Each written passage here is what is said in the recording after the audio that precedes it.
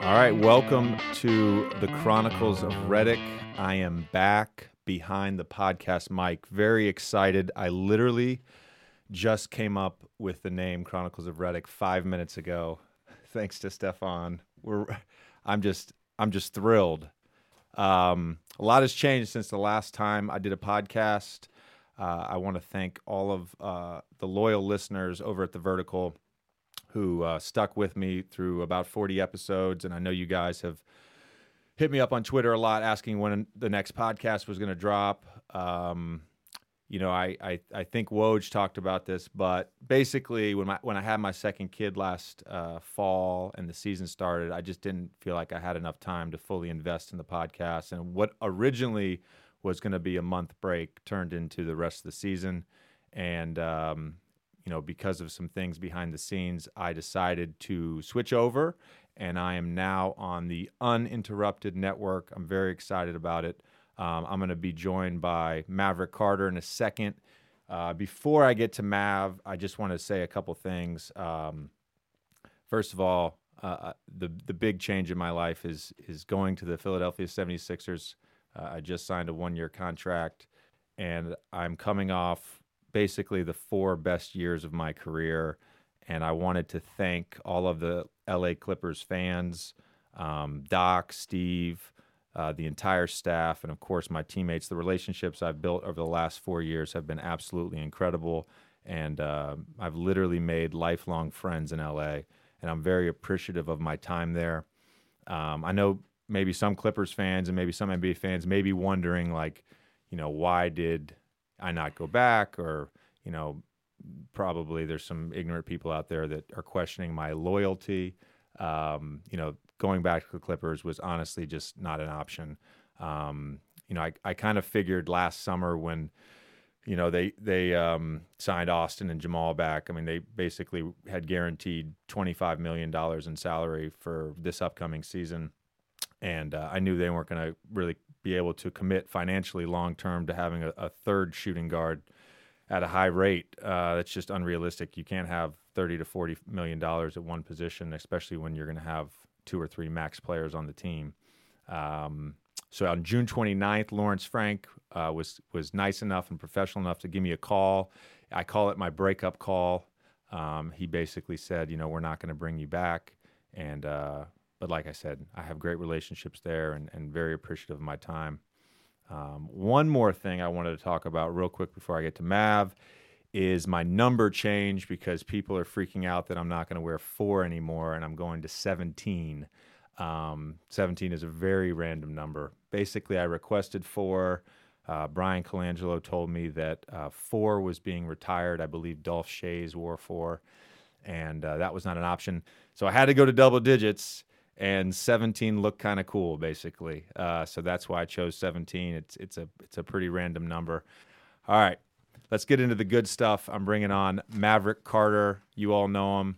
Mav, what's up? What's up, JJ? Thank you for having me on the inaugural episode of the Chronicles of Reddick on the Uninterrupted Podcast Network. I appreciate you having me on. Thanks, man. This is great. I really appreciate you asking me to be a part of your network.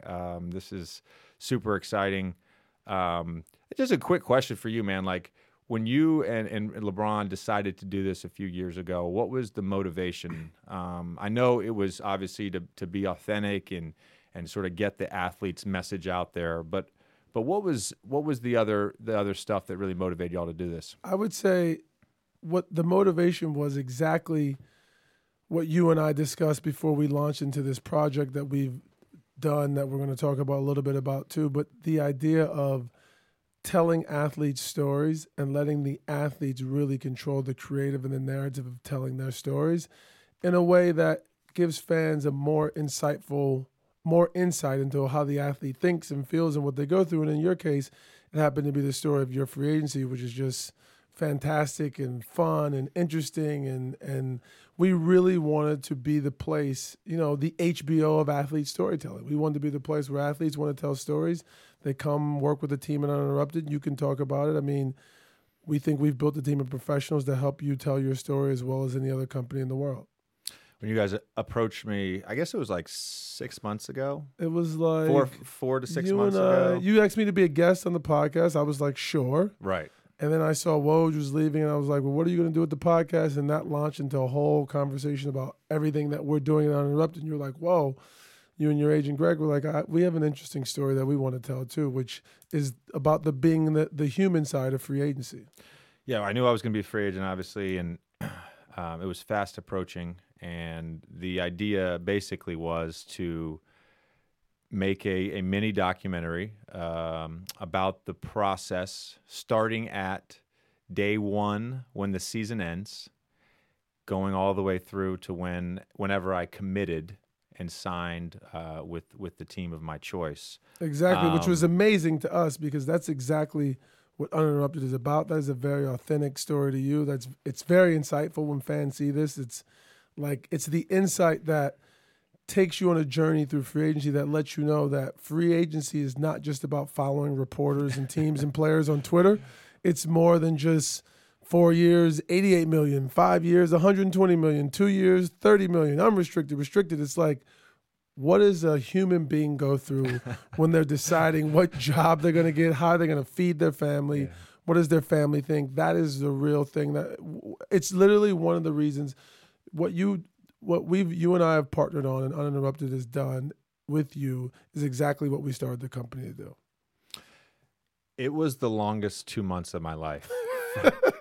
From May 1st to July 1st. And doing this project was great because it gave me some breaks and it gave me some days where I was like, oh man, I actually have something to do today other than worry about the rest of my life. But I agree with you. Like there's a certain side of free agency that is like hyped on social media. The whole thing. Probably the idea of someone like, giving you a contract for millions of dollars. In theory, it sounds awesome.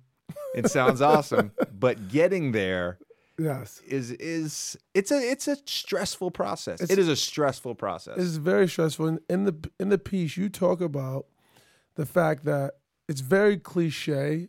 Every player says it. LeBron said it.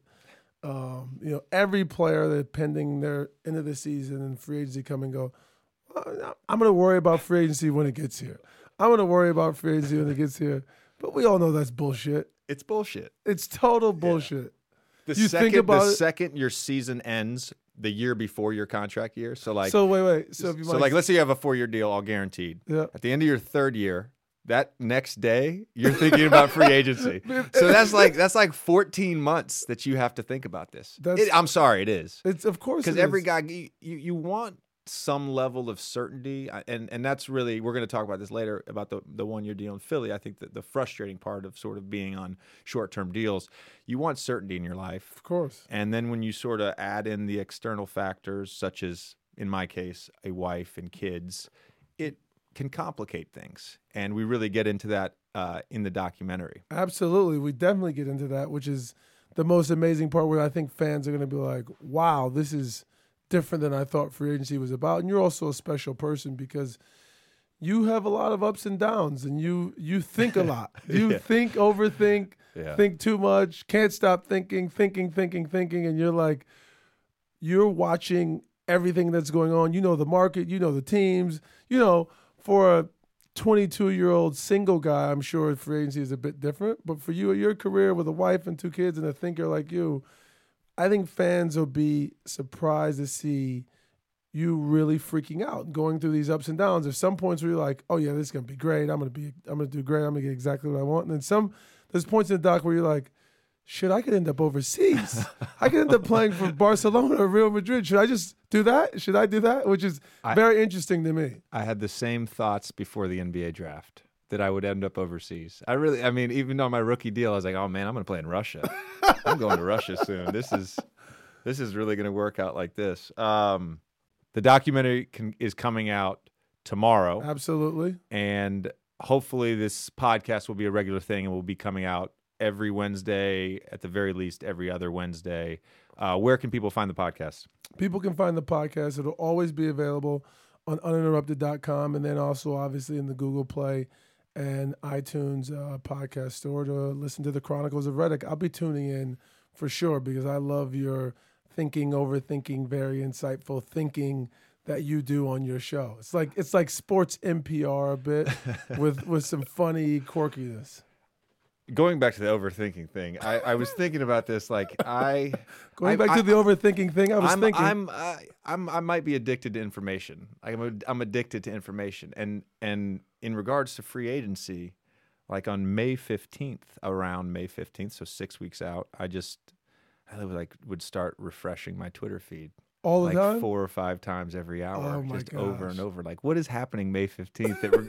There's nothing happening. Nothing happening. And then it'd be like, okay, now they're doing the draft lottery. Okay, now I need to really get into it. You know what I mean? Now the finals are over. Okay, now hoops hype. Let's go. What's happening? I wanted to have a sense of sort of the market and what was happening. And there were different times in the documentary, you'll see it, and also in my own real life where I'm like, am I going to get squeezed here? Am I going to get squeezed? I knew with about 10 days to go leading into free agency that it was going to be a vastly different market than it was a year ago. How did you know? There were a couple teams that, I had sort of hoped and wanted to work something out with.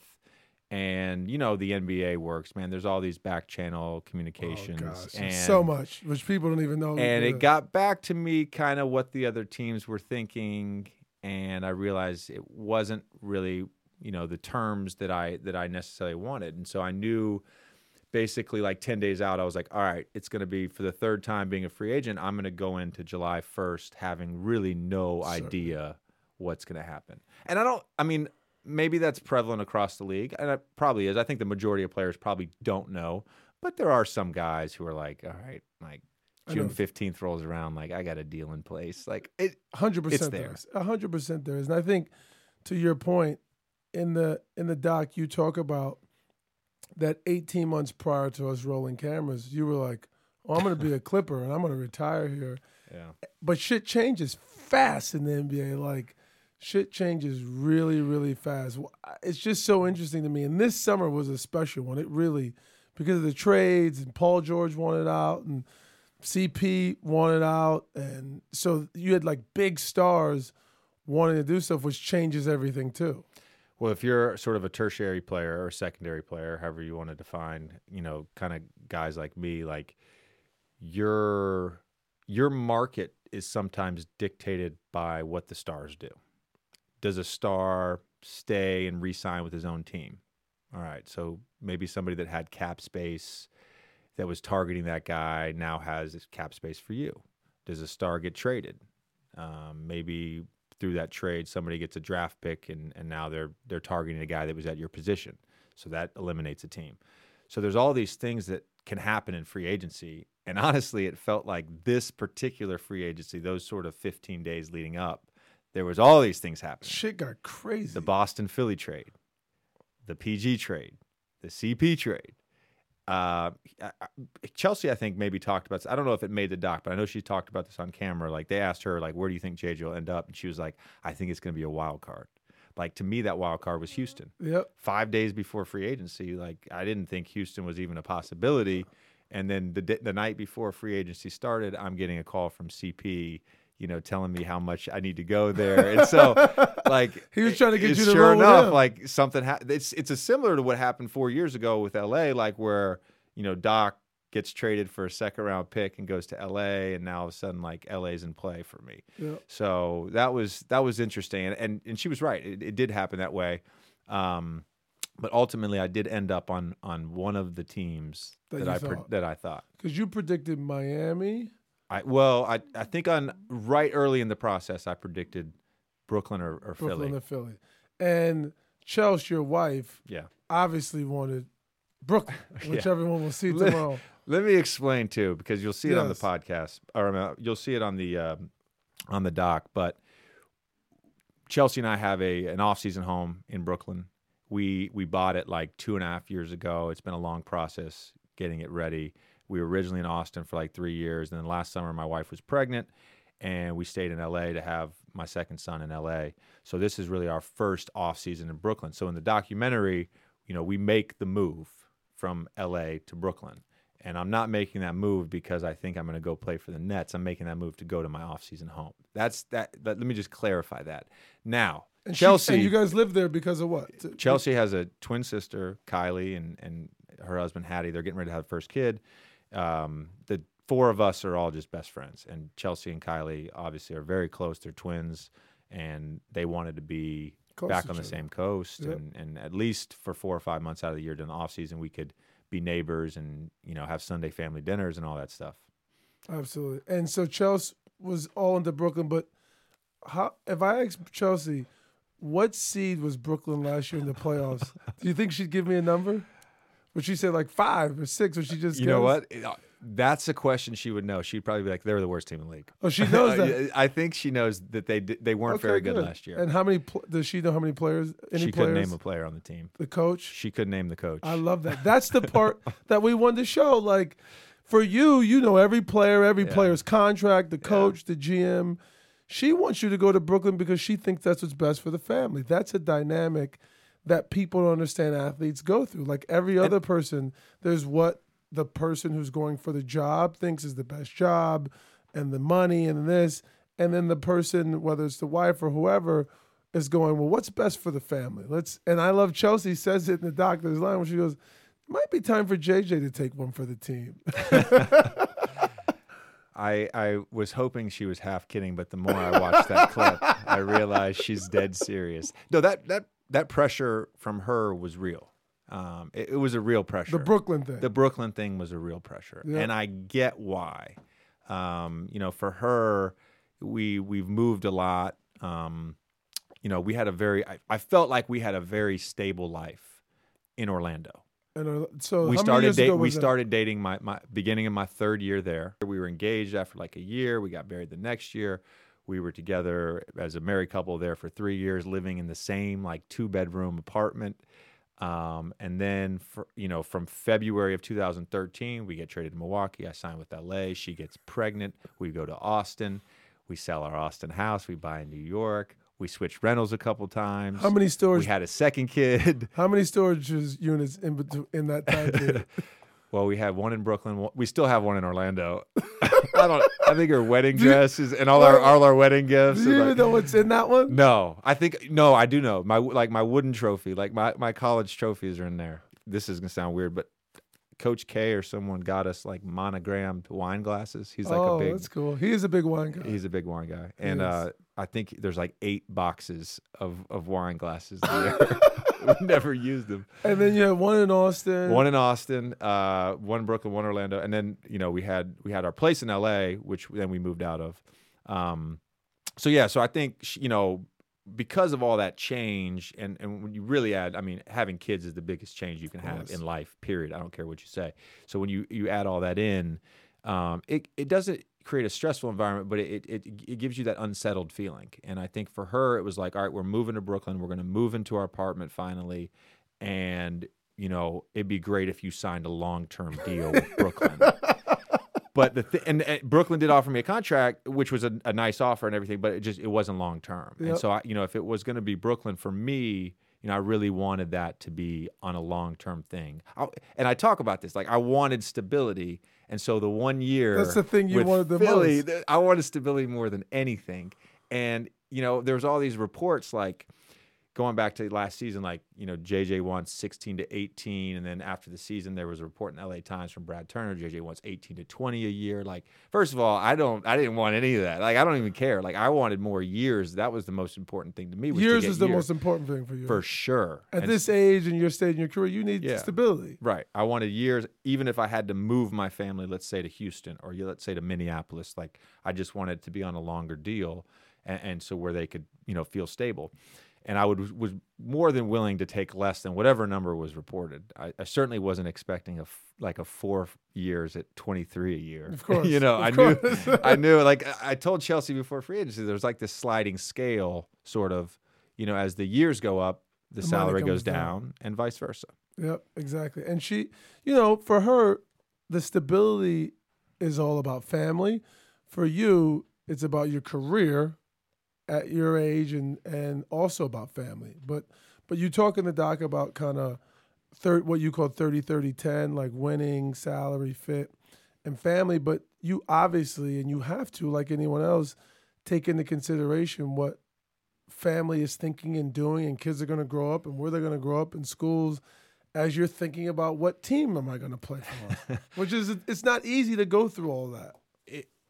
I do think the older you get as an NBA player, and when you add family into it, it creates an interesting dynamic. And for a younger guy who's maybe, coming off his rookie contract or even like a shorter deal on his second contract and he's 25 or 26, you don't have as much, even when we were just married with no kids. Like I can remember we were 28 and 27 last time, and it was like, let's go on an adventure together. Yeah, of course. Originally we were going to go to Minnesota, and then Doc came in at the last minute, and I ended up in LA. So like we were all bags ready to go. I was already looking like apartments in Minnesota. Like what are we doing? And it didn't seem as stressful. And it's interesting because when I agreed to do this, like I wanted all access. Yeah. And there's a point in the documentary where I sort of requested some privacy. Yep. And that was not my original intention, but there was really sort of no way for me to anticipate the level of stress that I was under. And what's funny, Mav, is maybe it's not funny, but what's ironic, I guess, what's interesting is if someone said to you, like, we're going to give you a contract and you're going to get a lot of money and you're going to play basketball, it doesn't sound very stressful. That sounds fantastic. It doesn't sound very stressful. I would be, it seems like to me, as I was talking on my way over here, like, I would probably be like in Cancun or the Bahamas on the beach waiting for that call. Like, oh, God, yeah, can I get another Bahama Mama? I'm waiting for this call. Because I love to play basketball. I still love to play basketball.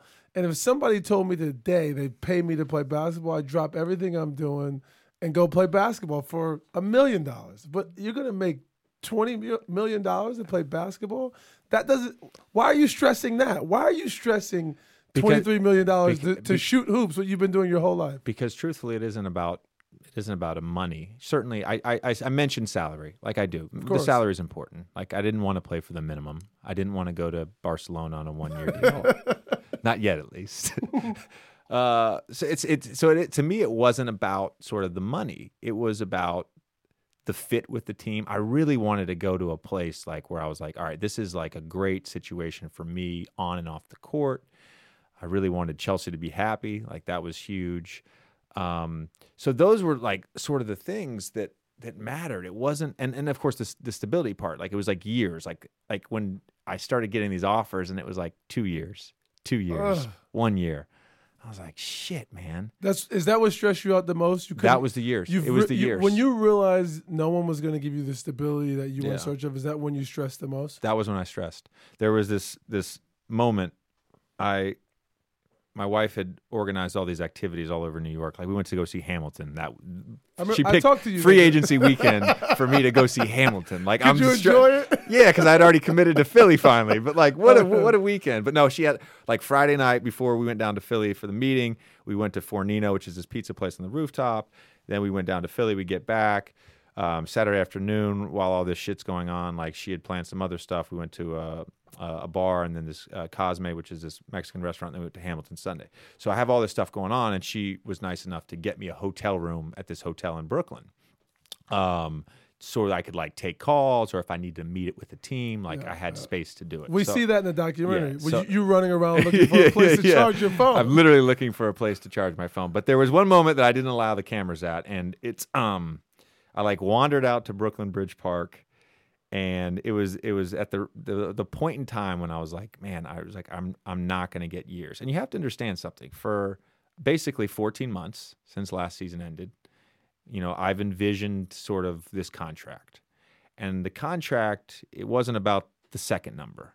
It wasn't about 50 or 60 or 70 or 80. It wasn't about that. The contract, it was about the first number, 3 or 4. Yep. And it was about sort of taking me into year 14 or taking me into year 15.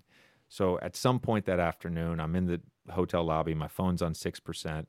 I'm like, I gotta just get out of here. You're stressing so the fuck I out. wander out to Brooklyn Bridge Park, and I'm laying on a bench by myself. I probably look like a zombie because I What hadn't time was slept. it? It was probably like 3 p.m. Got it. And I'm in workout gear for some. I don't know why I was in workout gear, but I was in workout gear for some reason.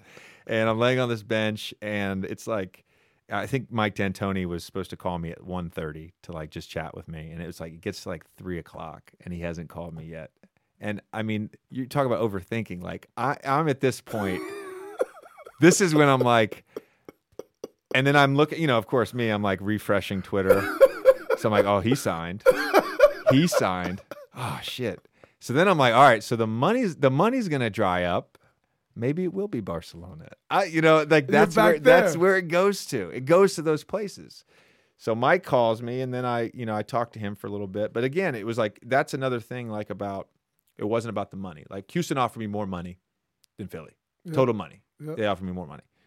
I knew in Houston, like I was going to come off the bench. Me and Eric Gordon do a lot of the same things. We were going to play some minutes together. He would get to finish some games. Maybe I would get. But it wasn't necessarily going to be what I wanted at this point in my career for the court part of it. Yep. Now, certainly it was a contender and all that stuff. So that's that's probably the main reason I wanted to do it. So I got done with Mike, and I go back to the hotel room because I can finally check into the hotel room. I plug my phone in. I take a shower, get out of the shower. I've got like 2 missed calls from Greg. And Greg's your agent. Greg, my agent, and so I call him back, and he's like, "I really think you need to move on this Philly thing." Yeah, in the doc he says you got 15 minutes because you said I need to call Mike D'Antoni back. Yeah. Why did you only have 15? And Greg goes, "No, you got to make a decision in 15 minutes." Honestly, and you said I at least need an hour to. Can I talk to D'Antoni and then go talk to my wife? Well, I think it was one of those things where, again, it used to be. I can remember as a kid when Tracy McGrady was a free agent. I was watching SportsCenter, and this guy's like at a Chicago Cubs game. Like he's on recruiting trips like college. You know what I mean? Of course. Like, let me tell you how free agency works now. If you're lucky enough that teams want to meet with you and you're one of the guys, you go to L.A., you go to the Four Seasons in Beverly Hills, you go up to a GM suite, you talk to him. Takes an hour, you get done, you go to the next meeting. There's no like Gordon, unless you're a Max guy. Like Gordon Hayward was maybe the only guy that did like the recruiting thing. Yep. Right? Everybody else maybe got a couple meetings in a hotel room. Yep. By July 2nd, so we're like 2 days into free agency, pretty much all the money is drying up. Is gone. And, most of the big names were off the board. It moves so quick now. Yes, it does. Partly because of Woj, but it moves. It moves so quick. And to your point, all the back channeling and before free agency comes, a lot of deals and things have been discussed and hashed out. And these agents and the teams, they're moving, as quick as obviously Woj is moving quick, but like they're moving so quickly that as players, like we don't really have a ton of time to move, to process. Even 4 years ago, Minnesota, I met with them day one. They offered me a contract. They said, you have 24 hours. By 24 hours later, I'm waiting on Doc to decide if he's going to trade Eric Bledsoe or not. And, basically Minnesota took the deal off the table and started negotiating with Kevin Martin. So that's how quick, like that changed quick for me. And this time Greg calls me and says, it's Saturday afternoon at 3:30, basically, you got 15 minutes.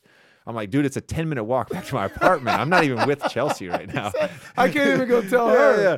So I made it back to my apartment as fast as possible. And this, to me, like this weekend was so stressful of free agency because of all these sort of changing parts and the one team for Chelsea, of course, was the Nets. That and I was certainly interested in the Nets, and I love what they're building there. This is not a knock on them at all, but like. Once kind of they were off the table, it definitely created a little bit of chaos in terms of oh shit, shit. It's not going to be the Nets. It's not going to be the Nets. Now let me ask you a question: when they were officially off, did you officially tell her?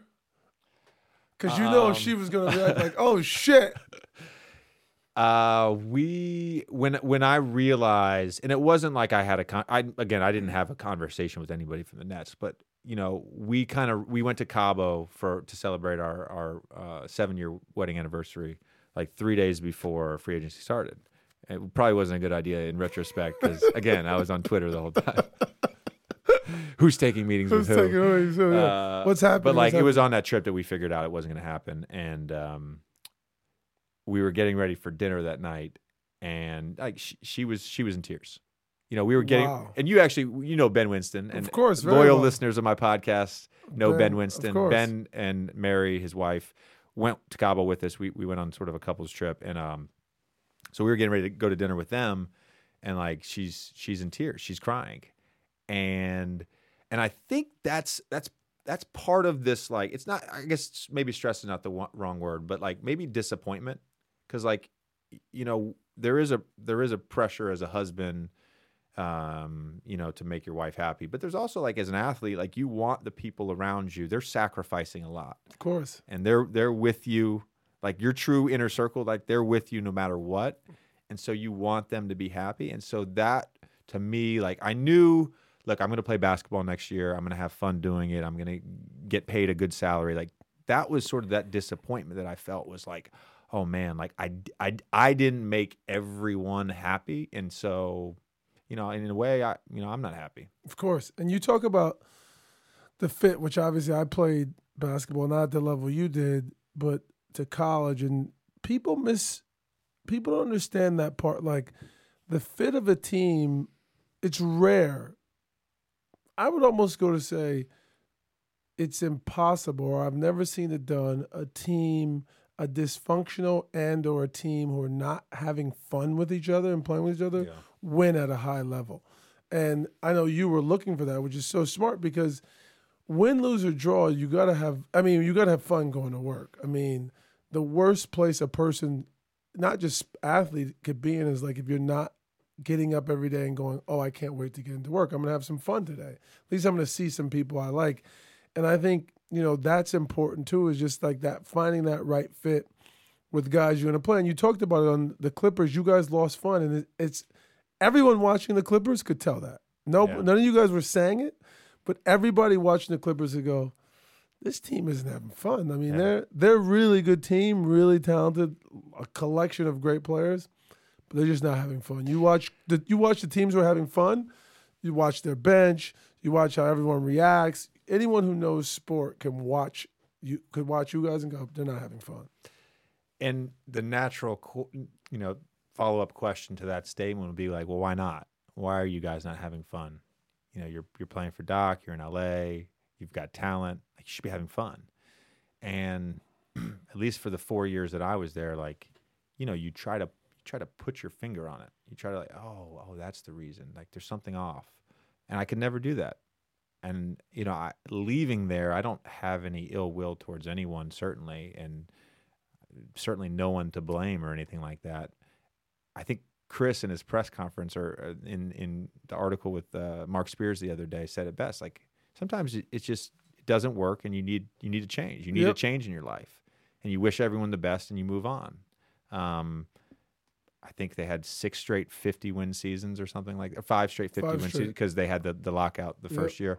But, you know, I was part of 4 of those. Like, you know, we had a lot of success. I think we were second or third best record over the last 4 years. So we just couldn't get it done in the postseason. But yeah, you know, you wish everybody the best. You know, one other thing I want to add real quick about this process was, I think when I agreed to it, I was like, oh, this sounds like a good idea. Like, it gives people sort of the inner workings of the process, you know, leading up to free agency and you know, all the factors that go into it. But then when it becomes like about your own life, it becomes real, and like you feel very vulnerable. And I think that's ultimately like was my fear that weekend. It was not only just the stress, but like just the fear of like, oh shit, man, like I'm really disappointed. Like, I worked my ass off for the last 4 years in LA and didn't get a contract that I'm happy about. And now everybody gets to see that. Exactly. Like that's hard to do. Like, in theory, it sounds great. Like, I'm signing on the dotted line, like a huge, you know, but when it got time to that point, it was like, man, that's a great point. You know, I was watching, have you watched The Defiant Ones yet on HBO? No, I haven't. You should watch it. You'll really like it. And Jimmy Iovine, who's one of my mentors, has a great quote in there because he would produce, in a lucky spot, was able to produce Born to Run, one of the best albums of all time by Bruce Springsteen. My favorite album ever. Are you seriously? I'm dead serious. He produced it. Have you ever met Jimmy, by the way? I haven't met Jimmy. Next time you're in LA, let's go have lunch with Jimmy, you and I. But he produced Born to Run. So the album blows up. He then gets another job producing this group called Foghat. I had never heard of them until I watched The Fine Ones, but he talks about that he was in over his head and he shouldn't have got this job and it was the wrong type of music for him. But he did the math and then, as a producer, he got 3 points and they had sold 3 or 4 million. So he's like, shit, if they sell that many, I can make $800,000. And he was thinking about the money, but really he shouldn't have did it. And he's like, I wasn't focused. I was a kid. A couple of the studio sessions, I brought my girlfriend. I just wasn't focused. And he goes, I got fired. And this brings me to the point I want to make about what you just said, because that vulnerability that you were wanting to show and you got nervous about, he says, I went back home and I was scared to death to tell everyone because in that moment, you assume that everybody's paying attention to your life, which is total bullshit. But, And I thought about when he said that, I said, you're right. It's just human nature. When you have expectations for yourself, I'm going to do great this season and you don't, you go, oh my God, everybody just saw me. You just automatically assume everyone's not living their life. They're only paying attention to your life, which isn't true. I totally agree with you. I guess it wasn't just like, it wasn't the disappointment. Like I didn't feel like I would let people down or like I would be embarrassed. Like it wasn't about that. It was more just like that moment of catching that disappointment and not like even like people close to me, like those people seeing that, like that's hard to do. Of course, it's very hard. It's easy for Chelsea and I behind closed doors, of course, to kind of be like, all right, this didn't work out the way it wanted. Of course, ultimately it did. We're going to get to that in a second, but ultimately it did. But it's easy to do that or call my dad and him be like, those are your people. Okay, yeah, those are the people. Because again, it goes back to what we were saying earlier, like. You've been having these discussions for a year. Exactly. You've been telling your dad, like, this is stability. This is what we want. Yeah. This is what so and so seems like they want to do with me. There's these conversations happening, and then it gets to it, and you're like, wow, that didn't work out the way I thought it was going to work out. Exactly. Fuck. Exactly. It's totally different. And now you're like, it's not just like I don't want to be embarrassed. It's like I just don't want to share this with people. With people, except for my people. Right.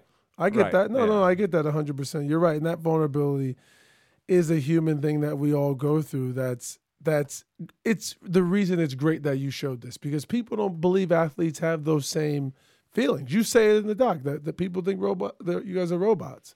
You just show up, you play, you get your money, and you go buy fancy cars and big homes, and that's the end of it, right? People don't understand. You go through freaking out and emotions, and we're human. We have the same emotions. We have the same thought processes. And ultimately, I did end up in the place that I wanted to be. And in my press conference in Vegas after I signed, I said this, but in the weeks leading up to free agency, the closer and closer we got to it, I really wanted to be in Philly. So one of the things that I did throughout like May and June, I would talk to people around the league. Like as it got back to me, like so-and-so's interested. Let's say Miami's interested. I would call friends that had played there. What's the culture like? What's Spo like? What's so-and-so like on the team? Like, how is that? And, so I was getting feedback, and some of the feedback I got on certain teams or certain players kind of scared me off of teams like, maybe I don't want to go there. But the feedback that I kept getting about Philly was all really positive. And then when they made the trade and we're going to draft Fultz, the feedback I got him was like all superlative. Yep. High school coaches that had coached him, AAU coaches, guys that had coached him at, the camps in high school. All these guys are saying like great things about him. And so I'm thinking like, okay, well, this may be a good spot. Everything I heard about Brett Brown, great. So ultimately, I think that I ended up in the best spot for me. And again, I didn't want a 1-year deal, but I'm not going to complain about the 1-year deal that I got. Yeah. So you're going to a team now. I was thinking about this over with like 4 or 5 guys who aren't that far removed from like high school. Forget college. But first of all, let me ask you this, because myself, and Chelsea had a bit of a conversation about this because she loved Brooklyn so much. The family's in Brooklyn. Are you actually going to try and commute Philly to Brooklyn? How are you going to? What are you going to do? As of right now, the plan is for me to sort of linger in between Brooklyn and Philly. And the 76ers know this. Like, I was very upfront with them, like, about this 1-year deal. Like, it'd be hard for me to sort of uproot my family for essentially 9 months. Season starts in October and it goes to, let's say, May or June, like depending how far you go in the playoffs.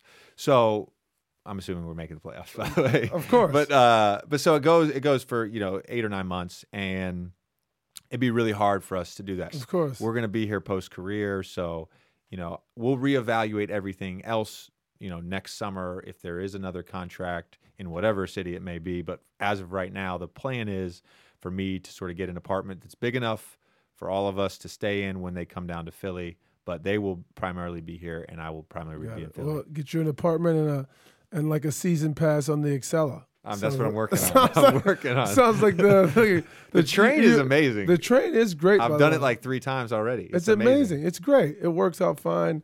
You and the conductor are going to become very good friends. He's going to know my guy the other day that was in the cabin with me, the first class cabin. Like when I came on, he's like, "You again?" I'm like, "Yeah, it's me, it's be a regular thing, man." But I bet you I'm sure there's a lot of business people who do it maybe every other day. I'm sure there's got to be business people who go back and forth Philly and New York. But anyway, you're going to Philly. It's interesting. It's like you and like 5 high school guys.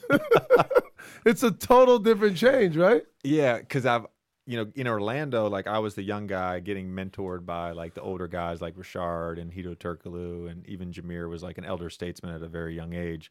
And so I was like always sort of the young guy.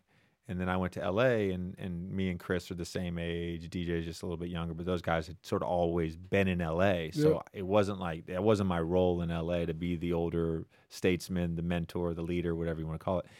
And so this would be a completely new experience for me. It would be absolutely completely. Part of it is terrifying because I want that responsibility. Yep. But the other part of it is I honestly, like, as you get older, like you need new challenges. Like the new horizon That's a good point. Is what is exciting in life, right? Yep. Change can be exciting, but it's like a new thing that you've never done before can be really exciting. And so that excites me. I know these young guys are they're gonna keep you feeling fresh for sure. They're definitely gonna keep you feeling fresh. I mean, I was thinking about like organizing like an Atlantic City weekend before the season, and then I realized like half of them aren't even 21. Half of them can't even scratch that off. We'll do something else. Yeah, you're gonna have a lot. You can't do that. You're probably gonna get very familiar with Snapchat and Instagram, and what's going on in the world of like hip hop and celebrities, and it'll be interesting to see. Like. I'm going to keep up with you on this, like on the road dinners. I've started following a few of them, like on Instagram. Like, actually, most of the team I follow by now on Instagram. And like, it's just a different generation, man. Like like some of the references, I don't quite get. I don't quite get. I'm not like disconnected. Of course, you're connected to culture. You're in it. But like, that whole. It's like the true to me. They're this generation from like 18 to 22. Like these are the true millennials. 100%. These are the true millennials. And I'm like you. I'm 35. I'm super connected to culture. But there's just certain things I'm not up on that I miss. Like the music artists change very quickly. There's a new guy. When we were growing up, it didn't change so fast. There wasn't because these days you could you put a song out on the internet and then like overnight it's like a new person or a new thing it comes around. So you are now I may use you as my vessel to what's going on because you'll be in the locker room hearing everything new and cool and interesting that's happening with you and a bunch of 19-year-olds. I think Embiid's probably 21, Simmons is 20, Fultz is 18 or 19. So it's literally like high school kids almost. It is. The Sixers, when we had the press conference, put up a picture of me and Amir Johnson's jersey number, 17-5. And they had the caption, 17-5, same color T-shirt. And I was like, KSSO, what is this? Like, I had no idea. So I started scrolling through the comments, and I'm like, oh, people like are like going back and forth on rap lyrics. Like, what is this? And I guess It's like it's Migos. It's a Migos It's song. a Migos song. That is yeah. a Migos song. I watched the Migos in concert. So if the Sixers social media director is doing that, like, what are the Sixers players doing? I'm so far gone, man. Oh man, so much stuff is just gonna go right over my head. Oh, so much in the locker room. Snapchat, Instagram, Migos, Little Yachty, all that stuff is. That's what you're about to walk into. It's gonna be great. Absolutely, it's gonna be great. All right, and now we're going to be joined by Bryan Colangelo, the president of basketball operations and general manager of the Philadelphia 76ers, to get his thought process and mindset in the days leading up to and during free agency. So let's jump in with Bryan. Bryan, thanks for coming on.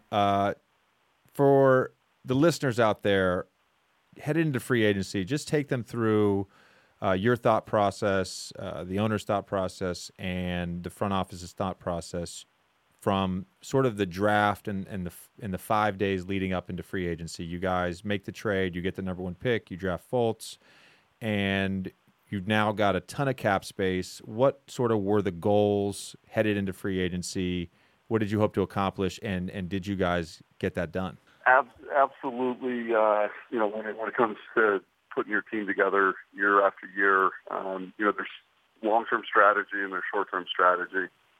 This team has obviously been in a long-term rebuilding process, but when I came on about a year ago, it was all about building. Forget the word rebuilding. It's now building it up. So we really set out to do a few things over the last year, but culminated in, preparing for the draft and free agency, with 3 primary objectives in mind. I think, first of all, we wanted to enhance and nurture the development of the core players. We've got some young core guys that have gotten an opportunity to play significant minutes, some who've played none. You talk about Ben Simmons, who's come in and, sat up the entire year with an injury. You've got Markelle Fultz, who was acquired with that number 1 pick a few days earlier. But, these guys have not played, but we consider them certainly, significant pieces of the core. And then, you've got players like Joel Embiid has only played 31 games in his pro career, but has shown signs of being, a star and a franchise type of player. And then you've got, a Dario Saric type who got significant minutes this past year. But everything was about enhancing and nurturing that core group of players and the culture around them, because we put a lot of emphasis on what that culture means. So the second priority was promoting the concept of winning, bringing in some talent, critical elements like experience, leadership, skill set, things that you represent. And that's why we targeted you, and that's why, we made such a point of emphasis to try to get something with you done. And then third, we just wanted to, it's critical for the team in our situation to maintain flexibility for the future as you go about building your roster and, making other maneuvers to bring you to a championship level program. You need to maintain that flexibility. So by virtue of, to some degree, extending a higher salary than normal to you, not that you're not worth every dollar of the 23 that you're coming in for, we gave you a 1-year scenario and, paid a premium for that flexibility. And I think that, it gives us both the best of both worlds, where you come into a situation where you're wanted. We bring in a player who's going to immensely help our program elevate, our winning opportunities, bring in that leadership and the talent that comes with it. I just think that, you start looking at a decision like that and the decision that we made subsequently to a lesser degree with Amir Johnson, flexibility was key. So we hit the 3 objectives, I feel, and, it was important that, we did just that. You put a plan in place, you sell your owners on it, and you move forward and you try to implement and execute, and that's what we tried to do. When I met with you guys the first day of free agency or night, whatever you want to call it, we sort of ended the meeting in a very intimate setting. It was like me, you, my agent Greg was on the phone, the owners, and Ned Cohen was in the room. But like you and I had this this conversation, this sort of back and forth about, the 1 year thing. And, truthfully, like, I didn't want to do a short-term deal. I expressed that to you. And, even people in my family, fans, I think there were some people that are like, wow, you did a 1 year deal. Like, that's sort of the opposite of what you wanted. And ultimately I wanted to come to Philly. Like, that was the most important thing. But the way you explained it to me, like, just explain sort of why this franchise needed that flexibility and sort of the pains that they've gone through over the last 4 years. Yeah, the advent of this process, if you will, everyone refers to it as a process. I think life is a process, so it's pretty easy to just, apply it to pretty much every aspect of your life. But in this particular case, they really did break things down to a point where there was a lot of pain and suffering. And, had I raced out into free agency and signed a number of long-term commitments, to players that were good enough to help us win, but not good enough to help us achieve those longer-term results, which we aspire to win championships. It just was incredibly important to the organization that we were diligent and prudent in our spending. We took measured steps, and this is a measured step. And quite frankly, I know you didn't want to pursue the 1 year scenario, but I was consistent with my message that this is our objective, and we're going to stick to it. I can't say that I wasn't tempted as we were sitting there talking and trying to decide which direction to go. Quite frankly, I wanted you to give me a yes that evening, so I didn't have to get on an airplane the next day at 8:30. But such you made me get on an airplane and go to Los Angeles to set up a series of other meetings. But having said that, I'll send you a bill for that flight, by the way. All right. Just take it out of my first paycheck. It's fine. Yeah, there you go. But it's really, when you set a course with an organization and you're in complete agreement across the management and coaching staff, and then you sell it to ownership, and the ownership completely buys into what the thoughts are.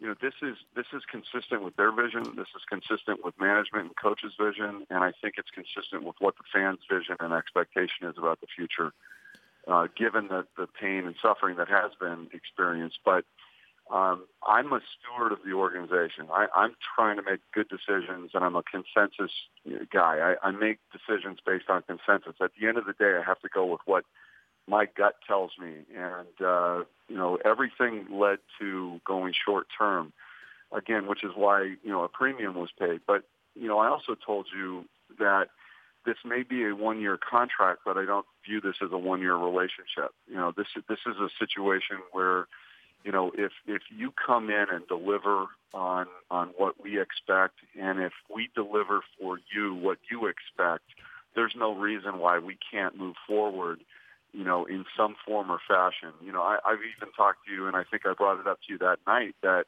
I can envision you one day, being a coach or a general manager in this league, and there's no reason why it can't be, with the team that I'm associated with. So I try to build a relationship with players, and it's been kind of my history that, you give them opportunities, but you also, put them in a position to earn future opportunities, whether it's playing contracts or, management roles or, coaching roles. And, I see this as a long-term relationship with J.J. Redick, not just a one-term deal. Well, like I said in Vegas, that's my hope as well. I'm hoping that this is sort of maybe my last stop in my career. I would love to be here long-term. And again, by the end of our conversation that first night, like I understood everything, and the way you just said it again makes complete sense. I want to go to Saturday. So Saturday of free agency. This is actually July 1st now in the afternoon. And, I got a call from Greg Lawrence where he's like, you need to move on this Philly thing, yes or no, the 1 year deal.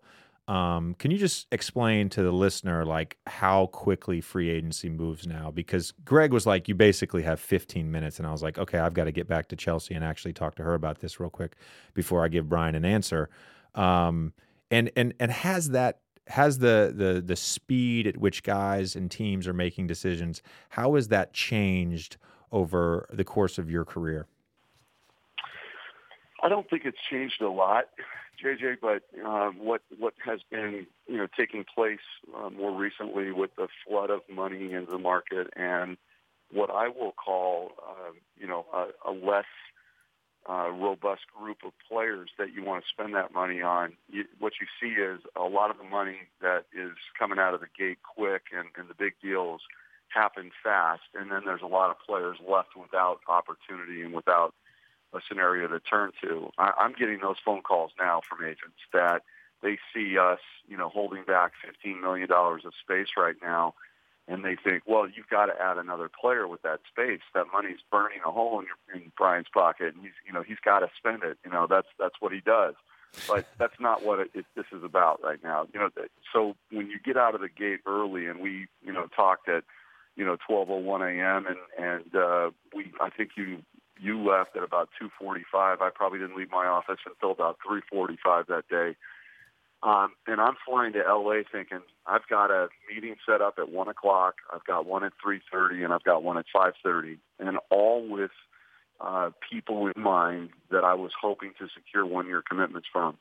There was one other individual that I'll just leave nameless for now that I was hoping to convince on a fairly large deal at about the same dollar value that we were talking about with you. So when I got off the plane, I had been texting a little bit with Greg on the plane, and he said, "Call me when you land." So I'm in a car. I'm driving to Beverly Hills to stay at the Montage Hotel, and my meeting's set up for 1 o'clock, and it's literally about, I think, 12:05 at this time. And we're having a general conversation and explaining, I'm explaining to him why it's important about the 1 year, and he's pushing back, obviously, per your instruction. And, we're going back and forth and having the dialogue. And at the end of the day, I said, look, Greg, I know you want as much time as possible here, and I know you want to go forward with respect to the deal. But I've got a discussion that's beginning at 1 o'clock today, and I'm going to throw that same kind of offer on the table. And I have no idea what that answer is going to be. But if the answer is yes, and I don't have an answer from you, I may be inclined to move in that direction. And so I think that's what prompted the immediate phone call to you. I had a little bit more dialogue with my people because Greg was pinching me a little bit on some money. He ended up doing his job by getting you a bit more, and I ended up going back and selling the concept, and making sure that I had the green light to move forward. So in a span of, let's call it, 12 hours, or 9 hours, I left my office, I put my head on the pillow for 2 hours, I fly to Los Angeles, I get in the car, and I make a deal with Greg in the car on the way to this meeting, and I literally mutually canceled the meeting with the agent going forward at 1 o'clock. So that's how quickly things can turn. We end up getting the situation that we want. You end up with, a nice premium on a 1 year scenario, but hopefully it's the right scenario for you for many other reasons, as we've discussed. And then, moving forward, I don't know if I would have gotten the answer from that individual, but it would have thrown my whole, day into a different pattern, because even if that guy said no, I had another shooter that I was aiming and targeting that I probably would have given more than the second piece. So it's kind of like puzzle pieces. I give JJ X, I'm going to give Amir Johnson Y. In this case, I was probably going to give that certain amount of money, less than the $23 million, to somebody else, and then I could have spent more money on a big, which I had targeted. So it literally, one way or the other, was going to take shape within 12 to 24 hours, and it concluded on Saturday night, assuming things went as planned. But when you said yes, that immediately triggered the discussion with Amir Johnson, and we ended up and concluded at that number, which arguably was a hair less for Amir because Greg pinched me on the amount that he ultimately got. So for you. So that's kind of the process, and it's moving fast, and you got to be quick and be able to make decisions. All right, so I owe Amir Johnson basically dinner for the rest of the season, is what you're saying. It wouldn't hurt to buy him. I'll keep that in mind. You know what though? He's got residency in Vegas, so he's not getting pinched on the taxes. So he's doing fine. Well, Brian, I really appreciate the insight into just the whole thought process behind free agency. Again, man, I know I've said this a million times to you, but I'm really excited about being a Sixer and can't wait to get to work with you guys. Well, listen, I appreciate it. It's a great scenario, I think, JJ, for you, and it's going to be great for fans in Philly to see winning basketball for a change. We gave them a taste of it last January, went 10-5, and the town was on fire. But right now, a sold-out building and a tremendous amount of excitement is it's brewing there, and I think you're going to be part of something special this year that you won't regret. Well, I hope so too. So, all right, thanks, Brian. Enjoy your vacation, man. You. All right, thanks. I hope you guys enjoyed the show. It was great to be hosting a podcast again. I'm really excited about this. Really excited about doing this on Uninterrupted. Look for the documentary to drop tomorrow. I will be back in 2 weeks. I'm taking my kids on vacation, and there will be a new show in 2 weeks. All right, Mav. Well, thanks for coming on the show, man. This was an awesome conversation. Thank you for having me on the show, and thank you for allowing us at Uninterrupted to work with you. It's going to be a fun time. Everyone look for the doc tomorrow, and this is really taking you into the world of being a free agent. I loved it. Thank you for having me. We're in a studio right now, so we're drinking water, but cheers to new beginnings, bud. Cheers. Really excited about this. I'd also like to thank Brian Colangelo for coming on. I thought what he said was unbelievable and just incredibly insightful. Thanks again for listening. The documentary drops tomorrow. I will be back with a new podcast in 2 weeks. I will talk to you guys soon. Thanks.